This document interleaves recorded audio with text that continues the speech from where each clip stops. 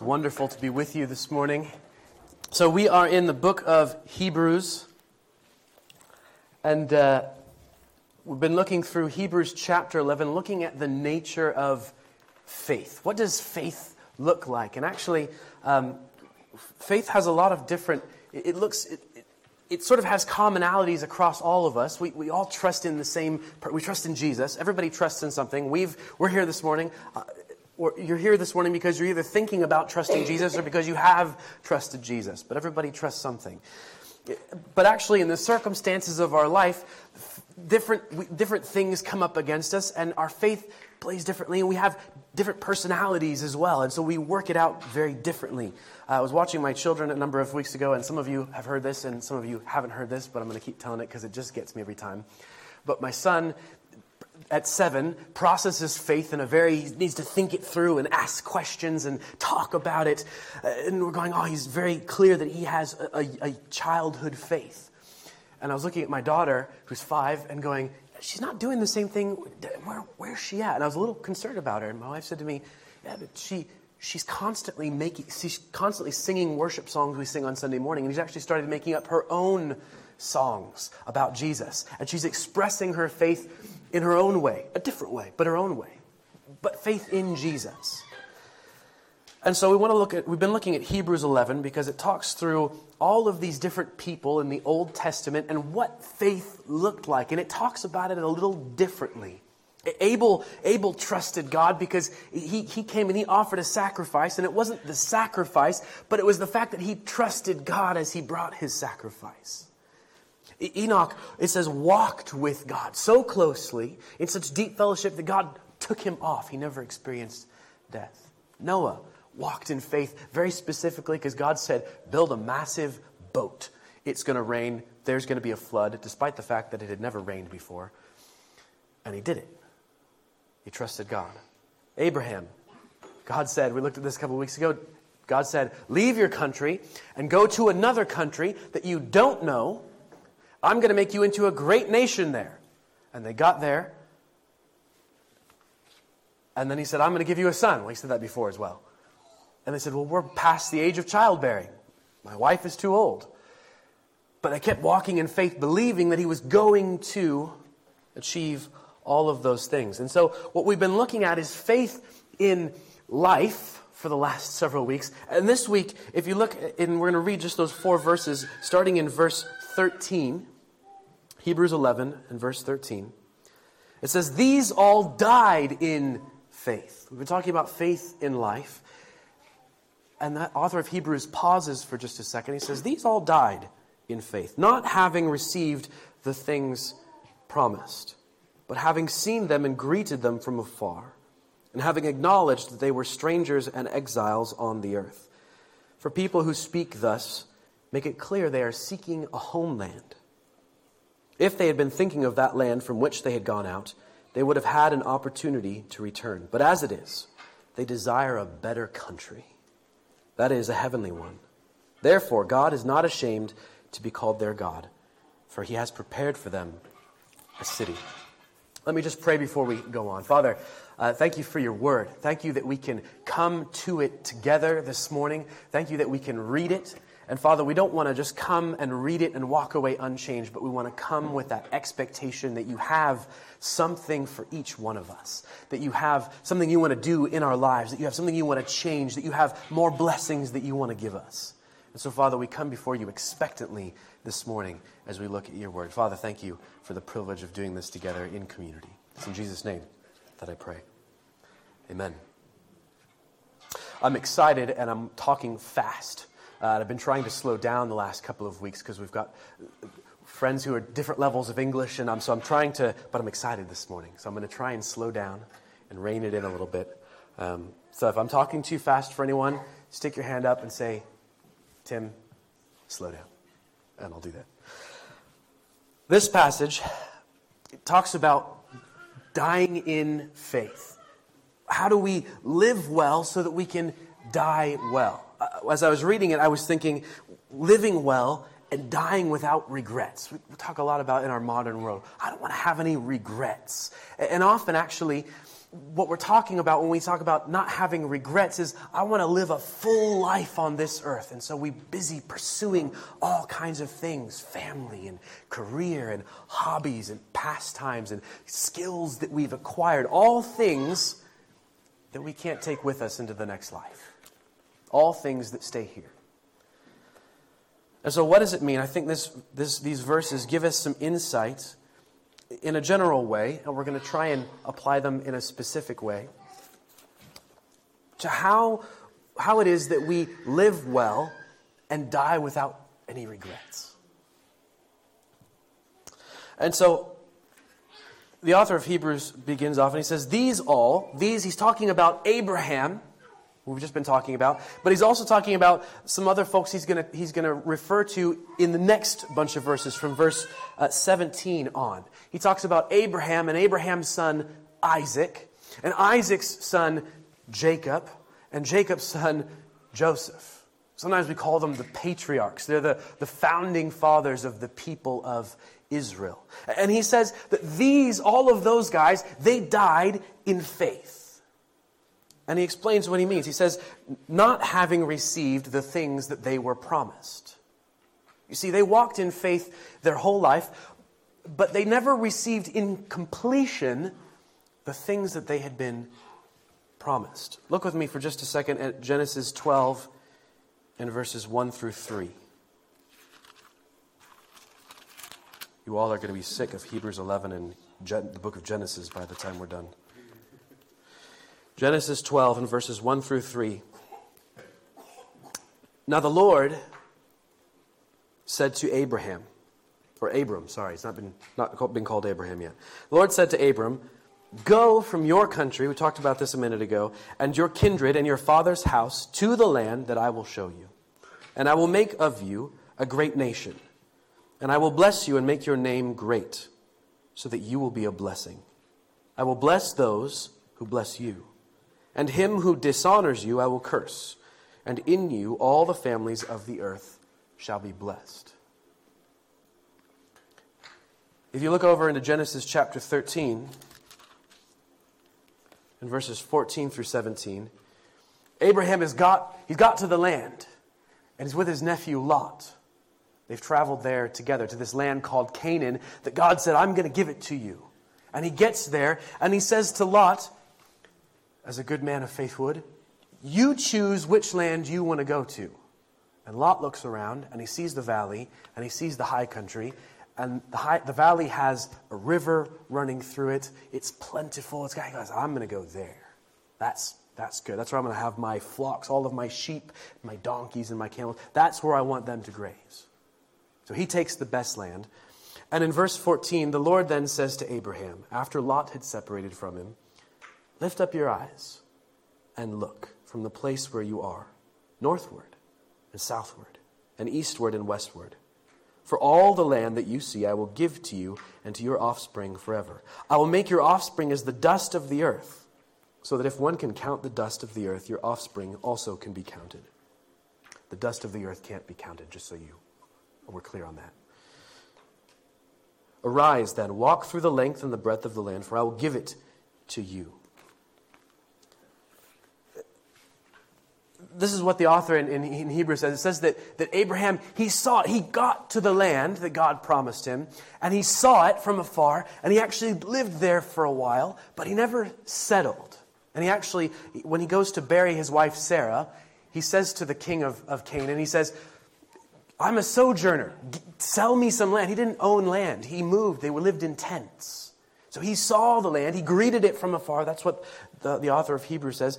But he never settled there. And actually, as you follow the story of Isaac and then Jacob and then Joseph, they end up where? In Egypt for 400 years. And so all of them died believing that God was going to fulfill his promise, they could see the country. They walked and they lived in the country, but they never settled there. Yeah? And they did acknowledge, as I just said, Abraham also acknowledged that he wasn't settled there when he sent his head servant to go find a wife for Isaac in Genesis chapter 23, I think it was. It's in your notes there. Genesis 20, he says, go find a wife, go back to where we came from, and find a wife from my family, but don't take my son back there. She has to come here because this is where we're supposed to be. But they never actually settled because Isaac had his son Jacob. Joseph was taken in captivity to Egypt. And then there was a famine in the land where Jacob lived in Canaan. And so the whole family went to Egypt. And there they stayed for 400 years. And actually God intended it. He promised he would bring them back up to Jacob. And Joseph, we're going to talk about it next week, says to his brothers when he dies, take my bones with you when you leave Egypt. And you go, and God takes you back to you. He believed that God would take them back to Canaan.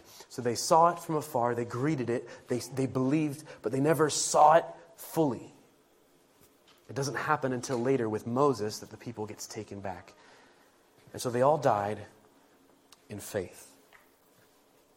And in verse 14, the author of Hebrews 11 says, for people who speak thus, who say the kinds of things that Abraham and Isaac and Jacob and Joseph said, they made it clear that they were seeking that homeland, that they weren't settling where they were. They were on a journey. They were sojourners, exiles on earth. What does that mean for us? I think the first, it's a good picture for us, and the New Testament picks this up over and over again, of what our position is on earth now as followers of Jesus. We're people who are still seeking a homeland. We're exiles. We're sojourners. This world, this earth, this land is not our true home.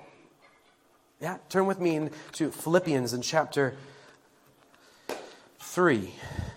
Philippians in chapter 3 and verse 20.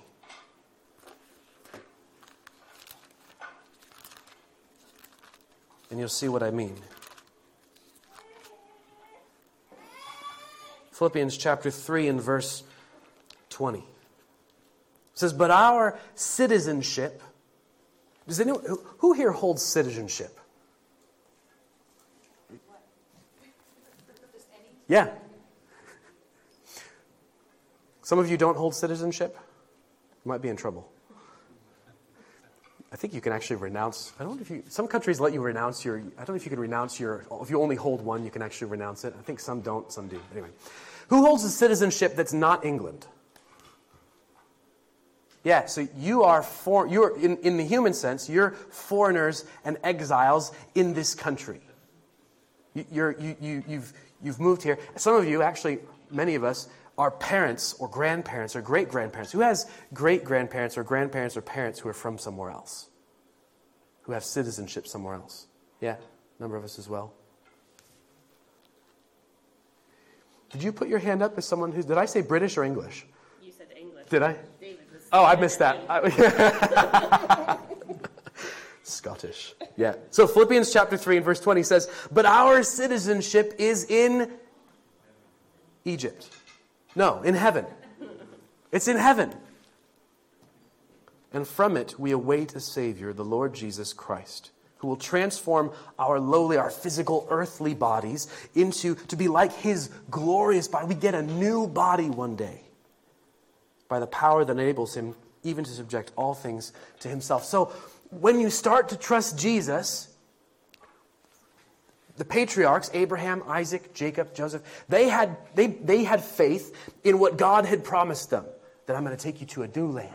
I'm going to make you into a nation and you will bless all people. They trusted that promise. We trust the promise of Jesus. That's God's final and best promise. Jesus. And so when we start to trust Jesus, all of our earthly loyalties, citizenships, all of that becomes secondary, and we start to have loyalty to a country that has no borders, if you will. A country that is not of this world. A better country, says the writer of Hebrews. Heaven. The place where Jesus is king. Does that make sense? You tracking? Yeah. But for now, we live in this world. We belong to that world, but we live in this world. And we look at Jesus the same way that Abraham and Isaac, they trusted in God's promise that he was going to give them a land and make them into a nation. We trust in Jesus. Jesus is, all of God's promises find their yes in Jesus. He is God's best promise. And so we trust him that all of the stuff in the future is going to happen, that he's going to make everything right again. We sung about it earlier. Is he worthy? We see the world's broken. Do you see it? Do you feel the pain? Do you feel it in your own life? Do you see it in those around you? Yes, it's broken. It's hurting. And one day, the king, my king, your king, is going to come back and set it right. I said that Abraham and Isaac and Jacob, they walked in the land. They got a foretaste of the land. Do you understand foretaste? You get to experience it ahead of time. It's kind of like when I say to my kids, we're going to have cake for dessert. Renska makes the cake. But she gives them a little taste of some icing as she's making it. That's a foretaste. They didn't get the cake, but they had a little scoop of icing on their finger. They got a foretaste. And Abraham, they had a foretaste of the land they would be called to. Am I talking too fast? I'm talking too fast. They had a foretaste of the land they would be called to because they got to walk in it. And in the same way, we get a foretaste, a little taste of what heaven will be like here and now. And the primary way, the main way that we get that is through the ministry of the Holy Spirit. So when you start to trust Jesus, God says, I'm going to put my Spirit into you. That's the best possible thing in every possible reality that he could give us, is his Spirit. All of his blessings are funneled, channeled through his Holy Spirit. And so if we want to experience what heaven will be like, we need to be filled with the Spirit. And if you trust Jesus, you have his Spirit. And actually, God says, keep coming back to me. Keep trusting me in your day-to-day life so that I can fill you more and more and more with my Spirit, so that you could experience more and more and more of my blessings. What does that look like? Maybe it looks like, as a young person, Jesus says, hey, trust me by obeying your parents. I hate obeying my parents. They're wrong all the time. And so you say, okay, I'm going to trust Jesus, and I'm going to obey my parents. And as you trust him, he starts to fill you with his Holy Spirit and give you power to actually do it well and joyfully. And you get down the road 10, 15, 20 years, and you find that you've got a really solid relationship with your parents. It's an example. There are lots of exceptions, and life is more messy than that. I realize that. But you start to experience the blessing of close personal relationships. We could do the same thing with your spouse. My spouse drives me nuts in this area, or maybe in all areas. Hopefully not in all areas. My spouse drives me crazy. And Jesus says in Ephesians chapter 5, wives, submit to your husbands. Husbands, love your wives sacrificially like Jesus laid down his life for the church. Put yourself to death, in a sense, for your wife. And you say, okay, husband, wife, they drive me nuts, but I'm not going to win this argument. I'm going to let it go and trust Jesus that he's going to do the work in their life. And ask Jesus to change me so that I can love my spouse better.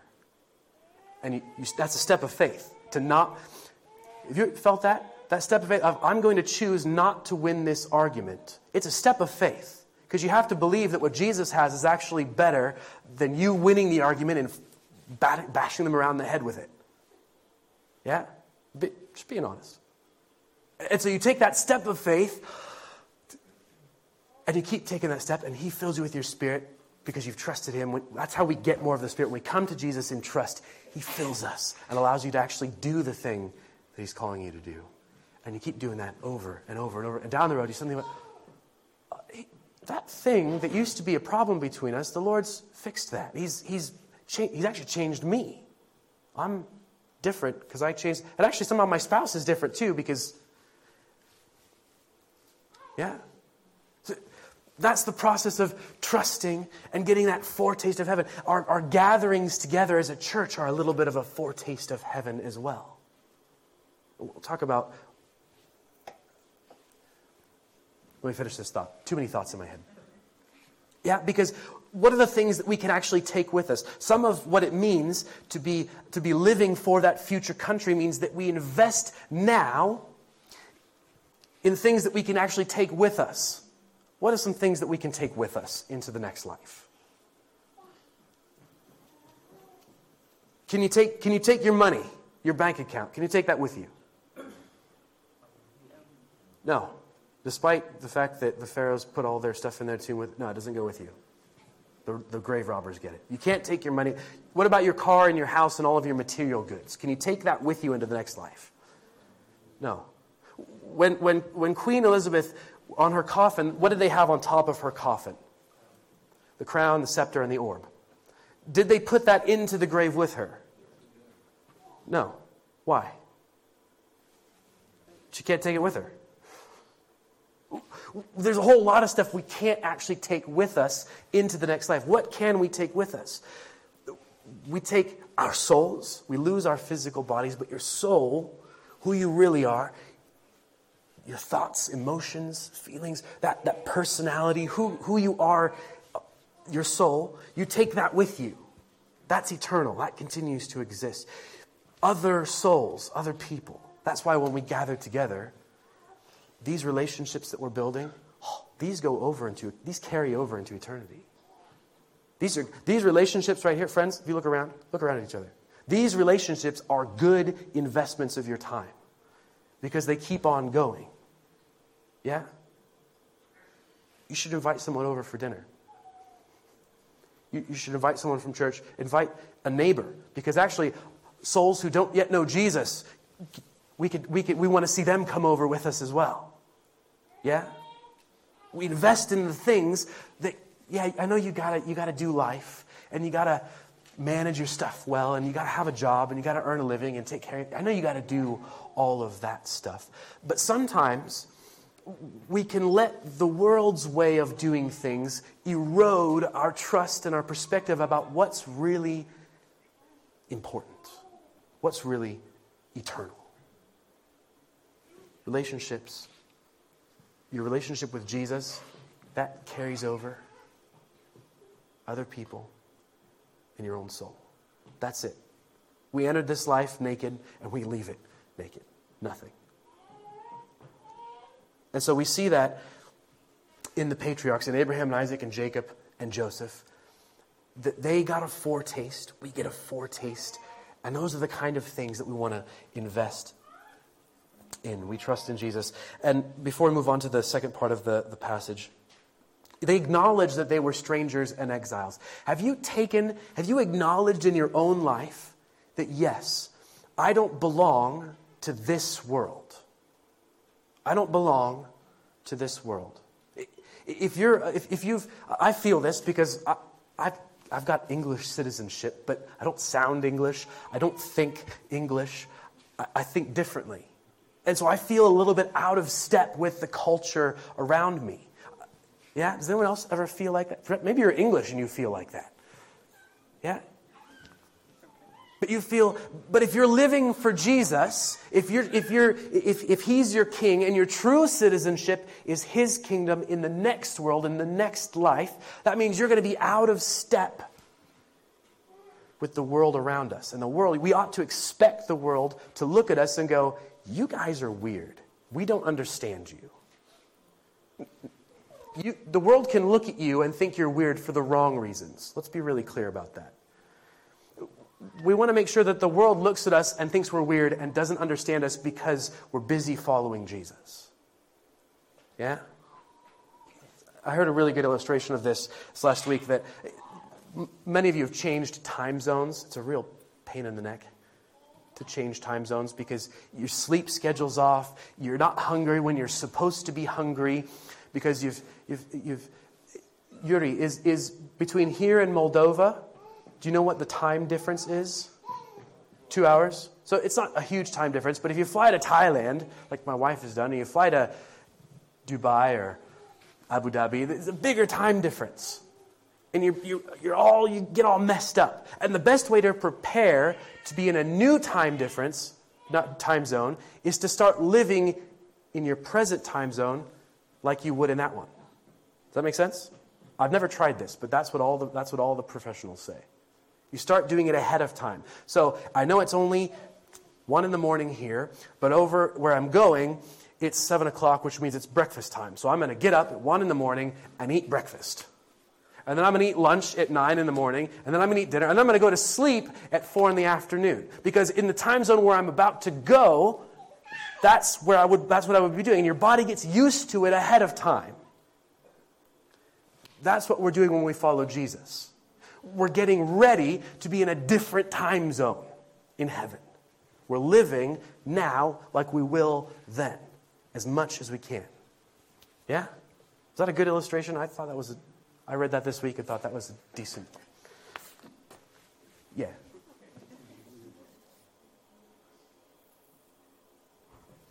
So Jesus says it this way in Matthew chapter 6.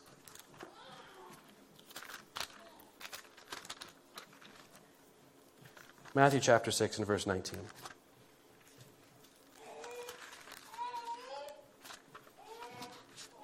Matthew chapter 6, verse 19, verse 20. He says, "Do not lay up for yourselves treasure on earth, where moth and rust destroy, and where thieves break in and steal.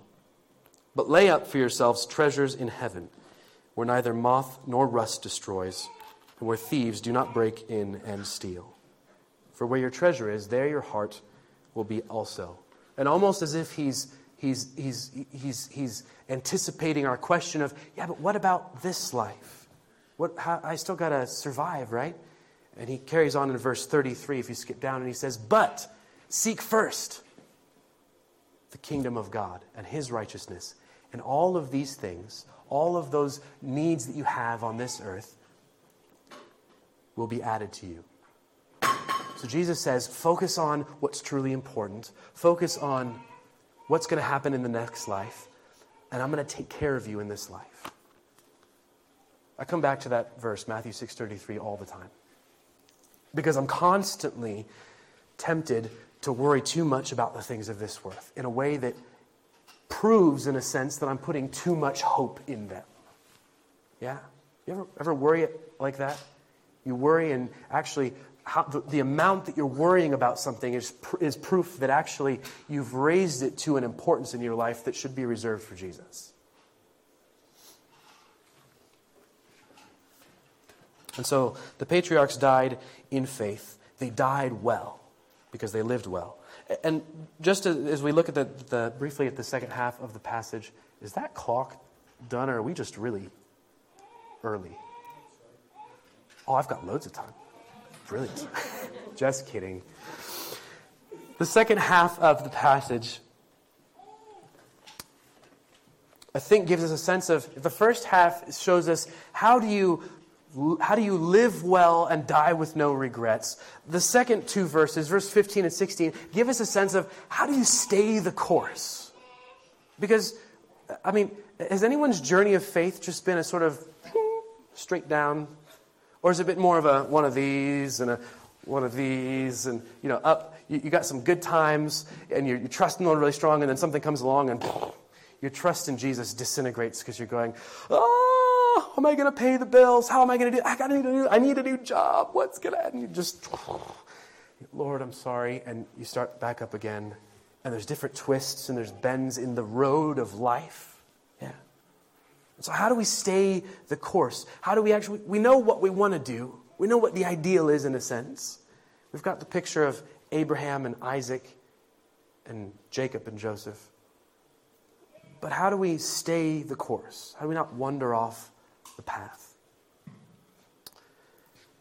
And so he says in verse 15, he says, if they had been thinking of that land from which they had gone out, they would have had opportunity to return. That's so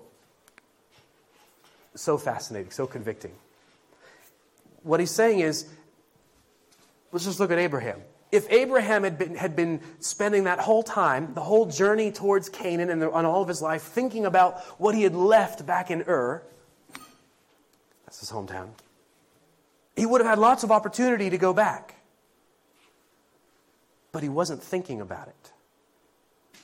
He could have been walking along and thinking, oh, we've been on the road for 20 years. Oh, remember when we were just back in Ur and life was just, it was just easy.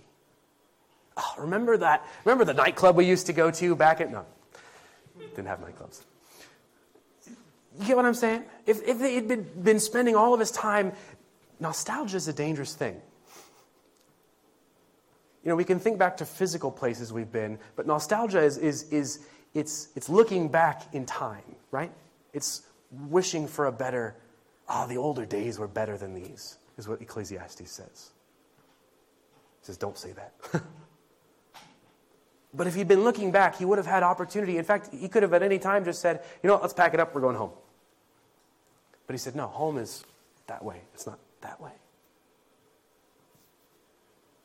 And we see that again really specifically when Isaac needs a bride. There was the opportunity. The head servant says, if I find her but she won't come back, should I take Isaac there? And he says, no. If she's the right woman but she won't come here, then she's not the right woman. Because we're supposed to be here. That's God's plan.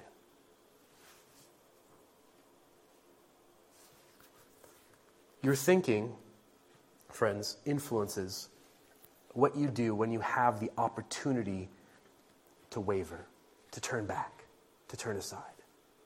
If you spend all of your time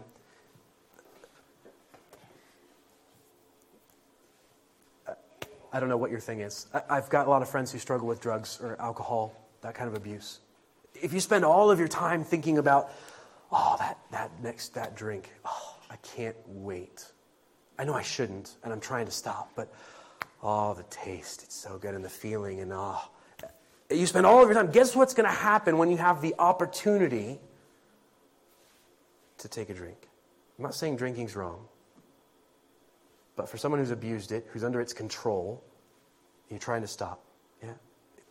If God's convicted you that you need to stop going on social media, but you spend all your time jealous of your friends because they're looking at it all the time, guess what's going to happen when you have a spare second? You're going to choose to do that thing. Yeah. What we spend our time thinking about, dreaming about, fantasizing about, when you're laying in bed at night and where your mind goes, the things that we think about influence when we have an opportunity to choose, do I keep trusting Jesus or do I start trusting something else? You're more likely to go back to trusting that old thing. We can do it in terms of the past as well. If the Lord saved you out of something, but every so often you allow yourself to remember the tasty part of sin, the part of sin that you enjoyed. Step back a little bit. Yeah? When the opportunity comes up to do that thing again, it's going to be that much easier. That's why Paul says in 2 Corinthians chapter 10 and verse 5, he says, take every thought and make it captive to Jesus. Take every thought. That thought, Lord, that's not a thought that's going to help me trust you. It's going to make me want to trust something else. And so you take it captive. You say, no, Jesus, I want to think about something else. There are days when I have a thought that keeps wanting to come back in my head, and I find myself either with one line of a song or a verse and just repeating it over and over and over and over, just trying to fill my mind with something else because that thought keeps coming back in. Yeah. Take every thought captive. They would have had opportunity to return. What's the solution? We see it in verse 16. Verse 16. But as it is, they desire a better country. They desire a better country. Better is a really important word in the book of Hebrews. The whole argument of what the author's trying to tell us, that Jesus is better. He's better than the angels. He's better than the priestly cultic ritual of Israel where they had to sacrifice. He's better than that. He's better than Melchizedek, and that's a whole thing. It's fascinating. He's better than best sacrifice, better than, what was that? Better than the tabernacle. He's better than all of these things. He's the best. And the solution to not wanting to turn back, the reason you want to turn back or waver is because you think there's something better over here. Yeah? I know Jesus says that I should save sex for marriage, but I think actually, I really want to, live with my girlfriend. I think it's better. You think it's better? You think that's better than what Jesus says? And this is the reality of what Jesus says. Sometimes we get the idea that the Jesus way is the boring way. Jesus doesn't want us to have any fun in life. And actually, that's not what the Bible says at all. It says actually that if you want to have the most adventurous, exciting life full of true pleasure and true goodness, that's the Jesus way. Because we were designed for that way. We weren't designed for this way.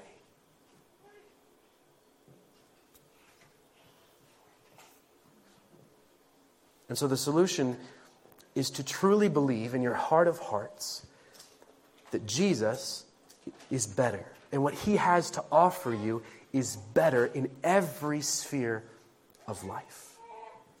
In your job, the world says, work hard, do what you have to do to get ahead, earn enough money, you can retire, you can look after your family, you have some good things, maybe you'll make it big as well, and you actually have a life of ease.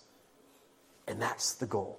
That's sort of, it doesn't really go much farther than that. And Jesus says, life is more than money.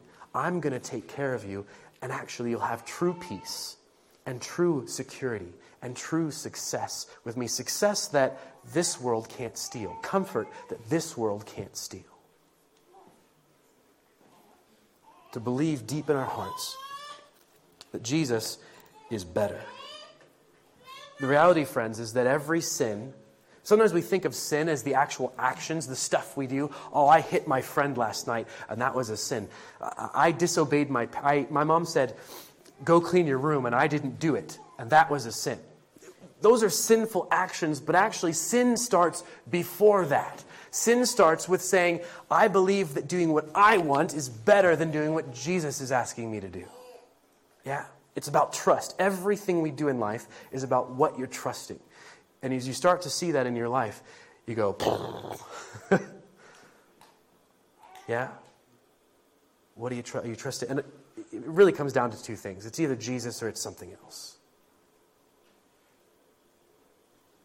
Abraham, the patriarchs, they believed that what God had promised was better than anything they could find in themselves, anything that they could find in the world around them, anything that what they had come from could offer them. They believed it was better. And he ends with this phrase, therefore. It's a wonderful phrase, wonderful sentence. Therefore, God is not ashamed to be called their God, for He's prepared for them a city. Friends, when you walk in that trust in Jesus, like Abraham did, like Isaac did, like Jacob did, He's not ashamed to be called your God. He's not ashamed to be identified with you. He wasn't ashamed to be identified. Do you know how He introduced Himself over and over and over again in the Old Testament? The God of Abraham and Isaac and Jacob. He was identified with them personally. And when you trust in Jesus, when you give your life wholesale to Jesus, all of it, God says, I'm not ashamed to be identified with you. I'm the God of James. I'm the God of Nikki. I'm the God of Kate. I'm the God of Paul. He's your God. And you are His child. And He's your Father. And He loves you. And there's nothing you can do to break that. Yeah, He disciplines us. He brings us back in repentance. But you belong to Him when you trust Jesus. And it says He's prepared for them a city. When I think of a city, I think of New York City because it's massive and oppressive, and I hate it. I like Paris, I like London, I don't like New York. But when I think of city, I don't necessarily think of, it's busy and there's some good stuff, but it's also a place where stuff happens, so I'm kind of conflicted about it. I don't know how you think about city, but in the Bible, the city is the place where people go to seek community and safety. Remember, we come inside the walls to be safe from the enemy, protected. There's business there, so there is success as well. So if I could frame it like that, in the Bible, the city represents the place of comfort, the place of community, and the place of success. And if you remember, a couple weeks ago, my dad was preaching on Abraham. It says Abraham, in Hebrews 11, verse 10, Abraham was looking forward to the city that has foundations, presumably opposed to the city that doesn't have foundations. It's a solid city. It's not going anywhere. And whose designer and architect is God. And so God has designed for you a place. He's prepared, it says. It reminds me of John chapter 14. When Jesus has said to his disciples, soon I'm going to disappear and you're not going to see me anymore. And they're going, what? Jesus, where are you going? Why are you They still haven't got it. And Jesus says, listen, I'm going to go, but I'm going away to prepare a house for you, a place for you to come and live. There's many rooms. I had a song that I used to sing as a kid, but I can't think how it goes now. I'm looking at my sister because there she's. Oh, that's the one. Yep. Audio Adrenaline. He's preparing, and it says he's prepared a city, not just a house, but Hebrews says a city, a whole city for all of us. A city that can't be shaken, it says in Hebrews chapter 12.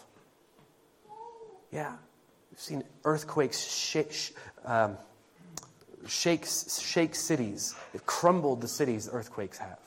And this is a city not of this world where we find safety and security and success. I was out in the street with the UCCF guys at the University of Wolverhampton this week and we had a board up and we're asking students to come and write on the board, and they were answering a question, what are your hopes for university? The young lady said she was nominal Buddhist. That was her family background, but she wasn't really practicing. She said, comfort and success. And I said, why comfort and success? Cake and eat it too, kind of thing. And she said, well, you can have all the success in the world, but you're miserable. I don't want to be miserable. I said, that's interesting. That's one of the reasons I'm a Christian. Because I haven't found anywhere else that you can have comfort, and true success other than in Jesus. That's the city. That's the picture of the city. True comfort in Jesus. True success through Jesus. True community in Christ. And nothing can take that away. As we close, I just want to point you to Genesis chapter 12. It's before we get to the story of Abraham. Chapter 11. If we've thought about the heavenly city, the true city, we can also think about the anti-city, which would be Babel, or Babylon as it later becomes to be known. Genesis chapter 11, which verse do I want? It says 1 through 9. The people, this is after Noah. Now the whole earth had one language and the same words. And as people migrated from the east, they found a plain in the land of Shinar and settled there. And they said to one another, come, let us make bricks and burn them thoroughly. And they had brick for stone and bitumen for mortar. Then they said, come, let us build ourselves a city and a tower with its top in the heavens, and let us make a name for ourselves, lest we be dispersed over the face of the whole earth. And the Lord came down, and he saved them from themselves by changing their languages so they couldn't communicate. If you want to know, it's one of those interesting things that all of the languages that divide us as the human race, it's actually a curse. And one day that's going to change. And those things won't divide us anymore in heaven. But if you notice what they were trying to achieve in building Babel, we're going to make a name for ourselves. That's success. We don't want to be scattered over all the earth. They don't want to be attacked. That's safety and security. And they want to be together. That's community. So it's the same three things that the heavenly city promises. Babel, or Babylon, comes to represent this world, the kingdom of this world. And the reality, friends, is that the kingdom of this world, Babylon, and the kingdom of God in the new heavens and the new earth, they make the same promises. They both promise happiness and safety and community and security. But only one of those can keep his promises. Only one can keep their promises. And that's Jesus, the King. Friends, where's your heart at? We read that verse earlier. Where's your heart? Where are you storing up treasure? Are you storing up treasure in Babylon, which will one day end, and it will burn and rot? Or are you storing up treasure in heaven with Jesus, in things that moth and rust can't destroy?